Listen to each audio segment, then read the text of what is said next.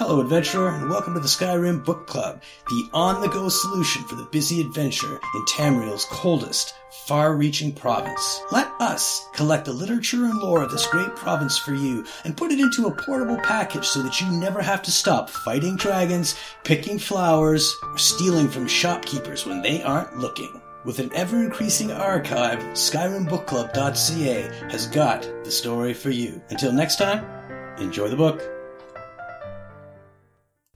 Webberjack.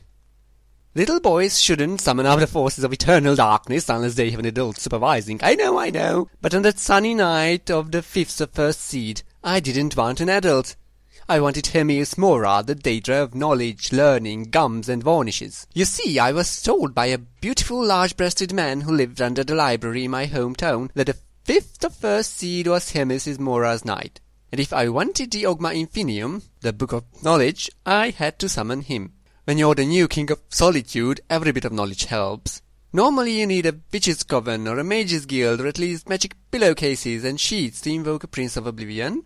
The man under the library showed me how to do it myself. He told me to wait until the storm was at its height before shaving the cat. I've forgotten the rest of that ceremony, doesn't really matter. Someone appeared who I thought was Hermaeus Mora. The only thing that made me somewhat suspicious was Hermaeus Mora, from what I read, was a big blobby multi-eyed clawed monstrosity, and this guy looked like a waistcoated banker. Also, he kept calling himself Sheogorath, not Hermaeus Mora. Still, I was so happy to have successfully summoned Hermaeus Mora, these inconsistencies did not bother me.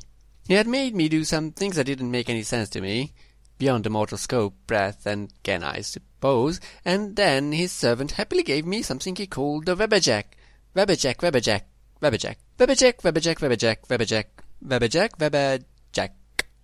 Maybe the Webberjack is the book of knowledge. Maybe I'm smarter because I know cats can be bats, can be rats, can be hats, can be gnats, can be tats, can be disses. And that doors can be bores, can be snores, can be floors, can be roars, can be spores, can be yours, can be mine. I must be smart, for the interconnective system is very clear to me. Then why or wherefore do people call me mad? Webberjack.